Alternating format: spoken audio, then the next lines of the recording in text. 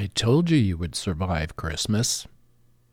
It's the after Boxing Day special. Actually, Boxing Day's over, so we're done with Christmas. Christmas is done. This is a show about jewelry, why we wear it, why it matters, how it's made, and what it means. I'm Alex D, and I turn cannabis into gold. I make mind-blowing jewelry in gold, silver, and platinum from cannabis plants here in Canada for stage, screen, for people who want to rock crazy jewelry. I'm the Cannabis Goldsmith.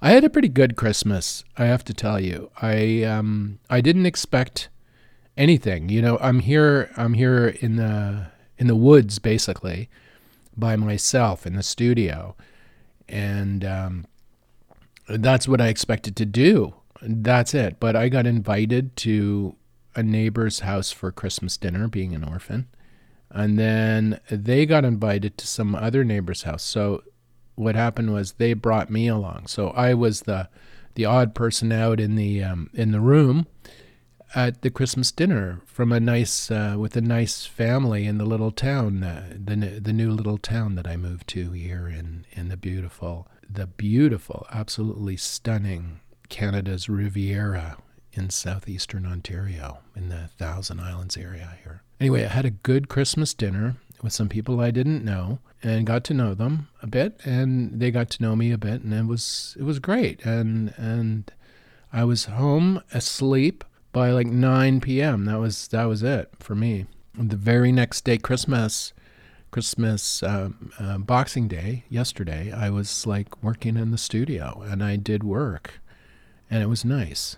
I'm working on this unicorn horn pendant. I'm trying to make the cap for it, and I'm working on different bail designs. So I was doing that, and I'm not happy with it. You know, if you're an artist, you know you're working on a piece, and the idea is good in principle, right?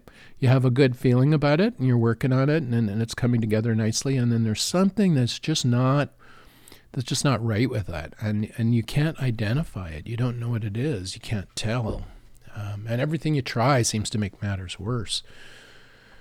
So when that happens, it's time to step away before. Well, anyway, that's what I think. Before I totally fuck it up, and so I step away, and then often when I come back and look at the piece with new eyes, the roadblock is gone.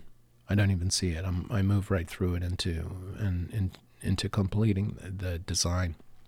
So this right now, this unicorn pendant, just to remind you of what it was, it's an antler. It's an Alberta deer antler that was out in the weather for God knows how many decades. It's like old. And then I colored it different colors. It's basically like an abstract. It looks like an abstract painting, but on a horn. It's about 6 inches long. It's a huge freaking pendant. It's going to be giant. But I need a way to attach it to a chain, and especially like these hip hop guys wear these big chains, right? So I want to be able to someone to be able to buy this and then thread it onto their existing chain that they have in their collection, or one of the chains they have in their collection, rather than having to cut the end off the chain, get a jeweler to put it. It's just too much work. So I want them, the purchaser of this piece, to be able to just take it and just thread a chain through it and wear it, rock it right away on stage. That's the whole goal of this piece. But it's beautiful. It's an art piece, and this unicorn horn pendant, baby unicorn horn pendant.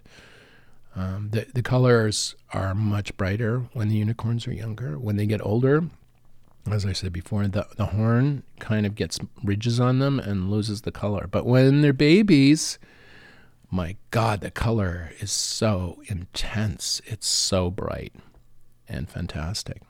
You'll soon see the piece on either our Instagram or on a webpage.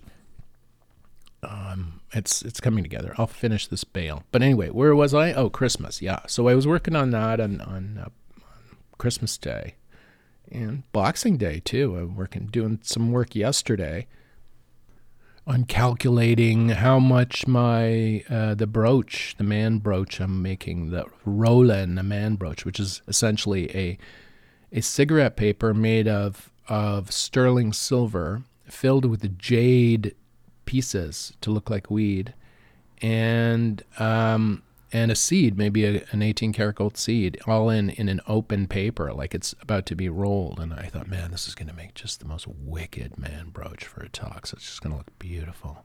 So the jade's on the way for that. But, the idea is fantastic, but not for a man brooch, because I started weighing.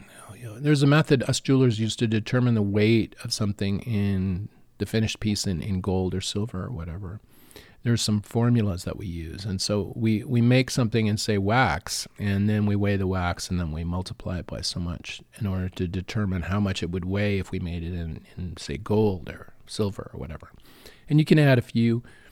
You can add a gram here and there for some stones or whatever you want, but normally we don't do that, and we just talk about the metal here.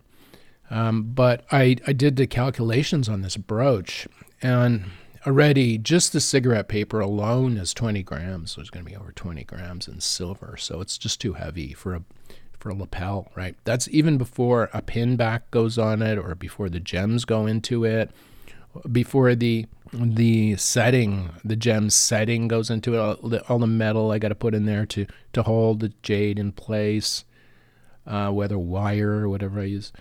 So I'm thinking this is already getting up to 50 grams. It's going to be way too heavy for a lapel, but it's not going to be too heavy for a pendant. So I'm thinking, you know what? I'm going to make a pendant out of this sucker. I just have to figure out a way to hang it. So now the issue is not so much weight, but the issue is how to design this piece so that it hangs properly on a chain. Like I want it to be a cigarette paper that's open. Like if you're about to roll a joint and the cigarette paper's in both your hands, it's open. There's a little bit of sprinkled weed at the bottom of that. That's the look I want. That open paper with the green at the bottom, and the green's going to be jade. The paper's going to be 1 millimeter sterling silver sheet, and it'll be folded and bent to look like a cigarette paper. Just open, but like creased and all that, right? You're getting it. You can visualize this, can't you? Anyway, so I'm going to have to figure out a way to hang this off a chain so it balances. So it doesn't hang on one side, right? Or the other. I want it to balance on the chain. So that's instead of weight now, that's the new hurdle to overcome in the design. When you're designing jewelry like this, I mean, people don't get this, but I mean, if you go and somebody gives you a piece of jewelry, nobody ever thinks about the designer, right? Because it's been designed already. But before that stage, especially inventing new types of jewelry, which is what we do. We're making jewelry out of cannabis here, out of cannabis plants, and we make mushroom jewelry. We do like just amazing different kinds of jewelry. We're pushing kind of bounds and limits as to what is jewelry here at Tribe. So I like just like experimenting and just pushing stuff. But sometimes it can't be done, and we have to give up. And then you realize it's like, somebody before me 200 years ago probably went through this whole process and didn't go beyond, couldn't get further than that, and stopped. And that's where I am now. That's why pieces like this have never been made before, because nobody could do it, right? That sometimes that happens, but not often. Usually you find workarounds for it, So like I'm doing here with it, it won't work as a brooch, so maybe it'll work as a pendant. So that's what I'm going to figure out next year. We'll figure out how to make that piece. It's going to be a beautiful, kind of like a show piece, right? So anyway, This is just the intro. Shit, I haven't even got to the show yet. Well, this is a show about the end of the year and the beginning of the new year. You know, I'm gonna tell you my resolutions, and that way you can hold me to them at the end of the year, or I can hold them to myself at the end of the year when I listen to the episode and go, oh fuck, man, I didn't do that, or I did better, or whatever. I mean, I'm setting goals. Maybe is that? I'm never good at goal setting. But anyway, so this will be the show about my resolutions, and then a little bit of a review of this year, of what happened this year. And yeah, on the Cannabis Goldsmith. I'm kind of excited. I'm excited to go into this new year. I'm ready for it. I did all the hard shit this year.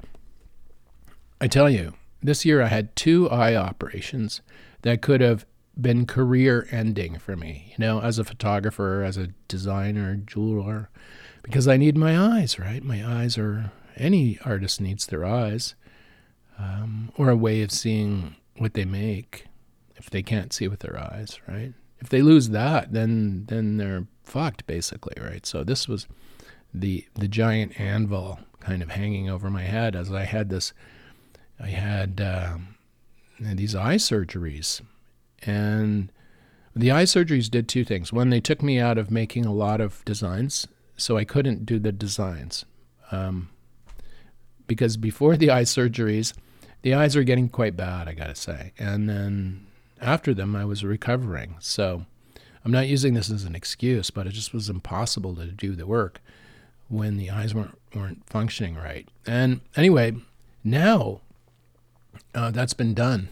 But it could have been career ending, and me catastrophizing everything. I was like thinking, oh, fuck, if it goes horribly wrong, I'm fucked. But the surgeon did great, and the eyes healed, and my eyes are better than ever. So I did that this year. I took care of that. That had to be done, and it's done. And as a result now, my color vision is excellent. I have 20/20 vision. My eyes are incredibly... The color rendition now color's not being impacted. So expect some incredible color pieces from us in the years ahead. Like this baby unicorn horn thing. You're going to see this is going to be freaking amazing. Anyway, yeah, so that happened. And but I did a lot of thinking about design and where I want to go with it, how it's evolving for the brand. For the company. I mean, we're a small designer. We're an experimental designer. That's what we want to be. We don't want to have 1,000 employees. We don't want to have stores all around the world that are snooty and treat people like shit. No, we are a small, super high-end luxury designer that makes pieces that nobody else would even consider making, right? In cultural themes that other brands are afraid to tread near, you know. Where cannabis is where we are. So, like, I mean, we make jewelry out of weed. So I'm thinking, what's more modern than that? Let me ask you. Anyway, so I was thinking a lot about that with the brand and doing some legal trademark stuff this past year. Lots of designs. But I think the most important thing this year, aside from the eyes, getting the eyes sorted out, was just getting more comfortable in this area where I am. Like, I've been here now a year and a half. It took the first year, well, the first half year was fucked because I don't know about you, but when I move to a new place, I don't just automatically start at full speed again. It takes a while to sort shit out, to find where things go, to like learn your surroundings, to meet the people in the area, to introduce yourself to them. So, to find out who are you gonna be your friends in the community, and who that you've moved into, and who who you don't really, you see, but and say hello to, but you don't hang out with, right? Or are you going to even have any friends in the new community? These are the kind of questions that occupied me the first 6 months, and even this year too. I guess halfway through the year, maybe the summer, is when I finally realized that I was here. This is home, and I'm going to be here till I'm gone. It's just, I realized it's like I'm meant to be here. I'm meant to be in this area. I'm meant to be with these different people that used to be, I used to be a full city person, and I used to live in weird countries and different countries and stuff too, at various points in my life. But this is my place now. I know it and I feel it. And already it's impacting the work, because I've got my studio is settling down to be a place where I can produce these pieces that I want to produce, these luxurious jewelry art pieces, right? This is what I want to do, and I'm doing it, and I've configured the studio to do it, and the plants are growing. This summer I grew a monster cannabis plant. Like, I grew 4, but one died, and I was kind of upset about that in the spring, because you only get here as just an ordinary Canadian citizen, you get to grow 4 plants, right, as an adult, and if one of them dies, you can't start another because the season's too short, right? So you're you've lost that time window to grow the outdoor plant. So I'm like, fuck, I've lost one of the plants, right? And this is the one I wanted the most. And I was really bummed out about it in the spring, more than I care to admit, I guess, at the time. But I was kind of upset about it. But the other one next to it grew to 16 feet tall. It was huge. It was gigantic. Just a fantastic plant. And I would sit out in the summer next to it and just watch it grow with my sketchbook and draw out designs and stuff. It was great. I still catastrophize, and I still look at the dark side first, something I've done all my life, right? It's like, oh, fuck, what could go wrong with this? It's the first thing I say to myself, but I'm pushing through it. I discovered that this land can grow, this little plot of land where my house is here in studio, I can grow great vegetables on it. So I grew some onions last year. I grew some lettuce. I grew some Tabasco peppers and butternut squash, spaghetti squash, different, cucumbers I've done. I mean, I can grow in our short Canadian season here enough food to feed me, like more than enough food to feed me. So I have to plan it better. But I think I can grow a lot of food here. Already, I've got stuff in the pantry. I've got veggies. I've got squashes left for this year. They're still lasting. So that's amazing. I got more comfortable with that. But I think this year was more about just getting ready for next year. I think next year is going to be the big year for me. When it comes to designs, when it comes to other stuff that I'm going to tell you about now. My New Year's resolutions. Okay, get the easy one out of the way first. Incredible designs next year. They're going to be more bigger pieces, crazier pieces, more oriented towards stage, more just loud pieces, like pieces that stand out, right? Fuck. I'm just tired of seeing all people wearing all the same stuff. So these pieces are going to obviously be different. And the one I've talked about earlier, the baby unicorn horn pendant, The Roland pendant was like an open cannabis, a joint being rolled with jade and silver and 18 karat gold. That'll be another pendant. I'm working on a big coin pendant, an oversized coin pendant with a live cast cannabis leaf in the center of it. So I'm working on those kind of big, giant objects, which is interesting, right? I find it interesting anyway. The pieces seem to be getting bigger and bigger. Anyway, and next year I'm gonna try and tidy up the first half of my life. Like, as a photographer, I published a magazine called Tribe. I've got like tens of thousands of negatives and slides that I need to digitize, and it's such an expensive thing to do well, and so I've put it off. That's one of the reasons I put off doing it. I mean, some of these images are, I shot them between 1993 and 2000, probably 5. It's negatives, slides, all shot with good cameras, mostly good lenses.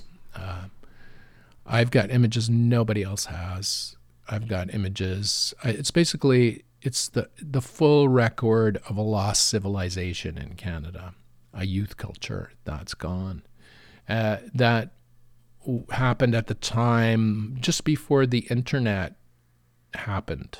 So the photos overlay the time when people were starting to use the internet for the first time. And then towards the end of it, people start getting into phones. So it's just as the phone is about to hit and as the internet has just happened. It's an amazing photographic collection, and I've kept these photos since then as slides.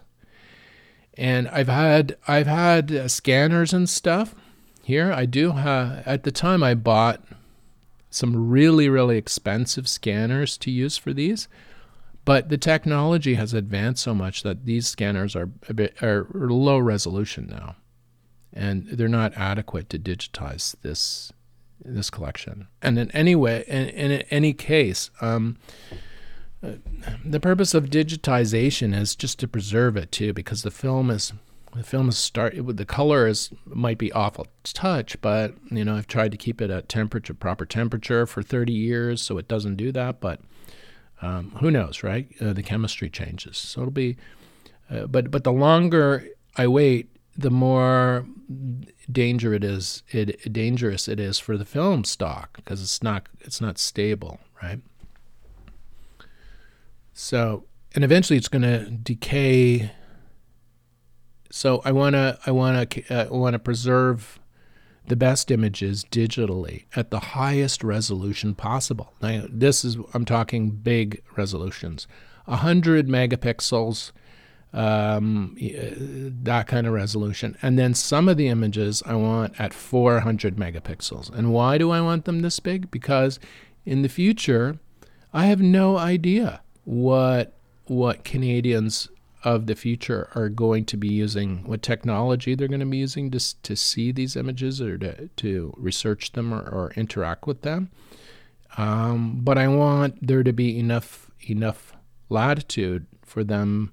Say if their screen resolutions are 40K or something ridiculous like that in the future, I want them to be able to see these images at the optimally, the best possible way on technologies that haven't even been invented yet. And the way to do that is to have the highest resolution possible during the scanning process. Now, there are ways to do this.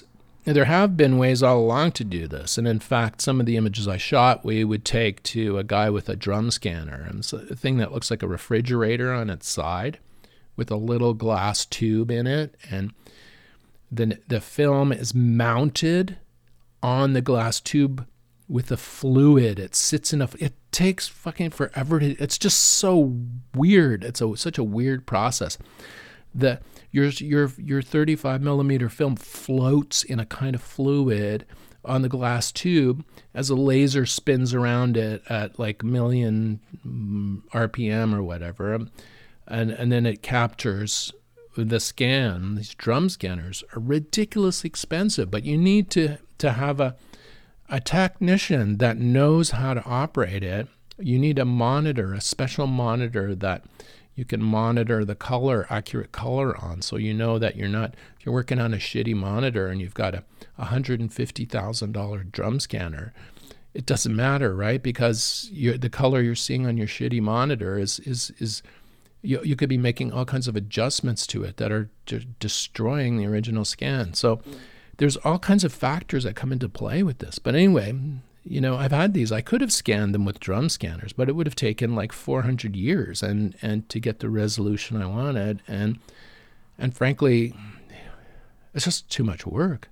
So I bought some other scanners that can automate the process from Nikon back in the day, but now these resolutions are much too low for modern times, I think. So anyway, I have to digitize this work. So I've been thinking a lot about it. It's not just for me, but there's a whole community of ravers and people out there in Canada, people who grew up listening to like the first hip hop tracks and the first electronic music tracks and the first techno tracks, and as the music technology turned digital in Canada, we were at the leading edge of this, right? Documenting it all. So these are photos that capture all of this stuff. I'm really concerned about it. I met with a photographic curator of the National Gallery during the pandemic to talk about it, and she gave me some ideas on what I should do with this collection. My main goal is to make it safe. And by safe, I mean accessible. I mean, Canadians in the future, 100 years from now, I want them to be able to see some of these pictures. And in order to do that, I'm going to split the collection up between 3 entities, in case one fails. The National Gallery, for example, maybe they have a new curator that hates photography, doesn't show photos to anybody. Maybe they like indigenous art or pottery or whatever, and that gets all the attention. Everything else gets put in the back. I mean, that can happen today, but it could happen 100 years from now, right? Your Canadians might not be able to access this stuff. So that's what I'm worried about. I'm totally worried about that. So if I give some of them to them, and I split some of them to another entity, like a university or an art gallery, like an AGO or something. So I've got to determine where these images go when I'm gone, so that Canadians can study them and enjoy them and understand the time that we came from, right?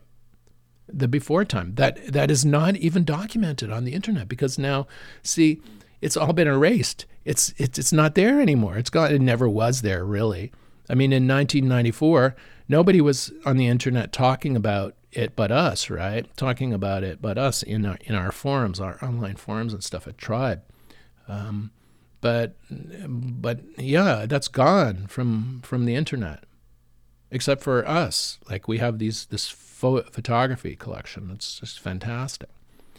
So I haven't scanned them. I haven't digitized them. They haven't been seen really since some of them were originally published in the magazines themselves back in the 90s. So it's a big hidden collection, a beautiful collection of photography. And I want to scan at the highest possible resolution for the future. Now, that's what my goals with this.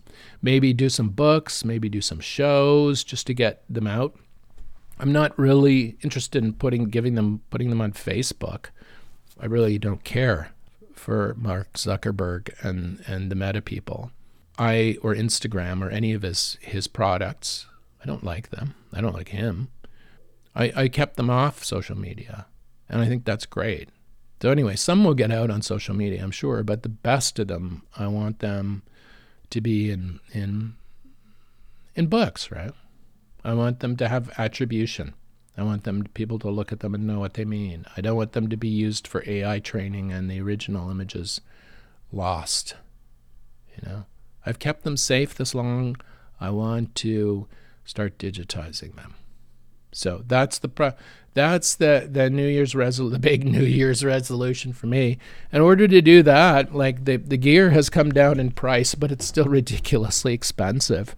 I mean, I'm doing some math here. I'll probably need about 50 grand to get the gear together, and that will be a Fujifilm medium format camera body, a special lens, some extension tubes, a monitor that's super accurate for color, storage, ways to store 400 megapixel files. Some of them will be at large sizes, so how to preserve those to ensure that they don't decay digitally, like that if I put them on a Blu-ray or a series of Blu-rays, will somebody be able to read the Blu-ray in 30 years? Now, this is like what I'm all the things that I'm trying to consider.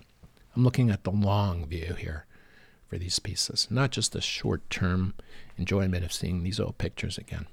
The goal next year is to find out how I can raise 50K. I think I'm going to go to one of those Patreon or GoFundMe or something. I'm researching them now to see which one I will use, and then put out a plea and just ask the community, the ravers, wherever you are all over the world, the Canadian ravers, to chip in whatever you can. And between all of us, I think we'll be able to accumulate the money needed to get this gear together to do this. And then I hope to do most of it myself, but a part of that money will go to paying a student, probably from the local art college here, to help. Maybe I'll be able to train somebody on how to digitally, how to do color correction or something on photography, in the whole process of this. But yeah, it's the actual work itself is going to be hard too once the gear is here. So not only do these images have to be rephotographed, right? Like that's what the gear's for. But after that, they have to be corrected for color, Like a negative is negative, so it has to be made positive. And when you do that, the colors change and stuff. So you have to adjust them so it looks normal again, or as it was supposed to. So this takes time, right? It takes time. So, but at least the digitization of the raw film will be accomplished, and doing color correction edits after. Well, once the images are scanned, it'll be easier to do the other after. So anyway, and then the other part of the 50K, I talked to my accountant. He says there's going to be the government's going to tax you on this. So I've included a component to pay the taxes on it, because I don't want to end up having to pay the government taxes to do this job, this archival job, right? So anyway, so I think it'll be around 50K that I need. I'm gonna add it into the GoFundMe or whatever campaign that I do. I'm gonna record a video and share it. So when I do. Hopefully the community will share it. I know there's tens of thousands of ravers out there that used to rave in Canada, read the magazine, read Tribe, enjoy it. So maybe they'll chip in some money. But maybe a big donation will come in and take all of it, Who knows? I don't know. Or maybe nobody will contribute at all. And then I'll have to make do and do it all on my own. Like whatever happens. Anyway, I've got to do it. Doesn't matter whether people pay for it or not, it has to be done, and I got to do it somehow. So that's what I have to figure out for this year. So this year I'm going to do a campaign. I'm going to try and raise the money. I'm going to get the gear, and then hopefully by the end of the year we can start digitizing, start bringing some of these photos out again. And also this year I'm going to talk to a book publisher about some of these photos. I'm going to talk to two publishers. I have two publishers in mind. They're not Canadian, unfortunately, but they're in Europe, and they're good publishers. Now, if they're not interested in this, what I'm going to do is, since I'm a publisher myself, Tribe Communications Inc., which published Tribe magazine, I'm a publisher. So technically, I could publish it myself. And what that entails is simply is doing all the work, is like creating a book hiring a graphic designer to lay it out and designing it and color correcting the photos, putting them in, printing it, and then selling the book, And this is something a publisher in Europe would do, but I guess I could do that here too if I had to. But anyway, I'm going to look at publishing a book for next year of some of the first photographs coming out of this archival collection, they're just amazing, I gotta say. Anyway, so that's the big thing for next year. So next year I want to grow 4 weed plants. I've kept a snip from the big 16-foot sucker alive. So hopefully I'll be able to plant that again in the spring, and I'll get another big 16-foot plant out of it. It's just a nice plant. And I'm going to grow 3 others. I think a jack, and I don't know what the 2 others are. I should look at my I should look online and see if there's anything really exotic or interesting I can try growing in this area. Anyway, I think that's it. Fuck, I'm at 36 minutes already. I just talking about my New Year's resolutions. What are yours? I mean, do you have anything that freaky like I do? I mean, pretty daunting shit, eh? Don't you think? I bet yours are as daunting as mine, though, in different ways. Anyway, I haven't even talked about the jewelry. That was just that. But the jewelry, the bigger pieces we're going to be making this year, less accessories and more jewelry. That's the direction I seem to be going. And I've got a vacuum pump in the studio that I have to fix and hook up to a vacuum bell jar thing, which will make our casts a little bit better. So I'm going to work on that this year. There's so many little things. But, one thing I'm doing is I'm moving. I have a fire pit in the backyard, and it's in the wrong place. So I want to move it into a more central area. And so I can perhaps have some neighbors over during the summertime if the bugs aren't too bad. So that's all my resolutions. I mean, nothing too crazy. Very, very work oriented, and very nose to the grindstone-y. But we'll see if I accomplish any of them at all. Today, I'm going to go back in the studio, work on the bale, the top cap for that baby unicorn thing. That's what I'm going to do right now. Have a happy new year, everybody, and we'll see you in 2024. The Cannabis Goldsmith is produced by Tribe Communications, Inc. in the Thousand Islands area of Ontario, Canada. You can see what we do at tribe.ca. Send us an email, alexd@cannabisgoldsmith.com. Thanks for listening, and we'll see you next week on the Cannabis Goldsmith.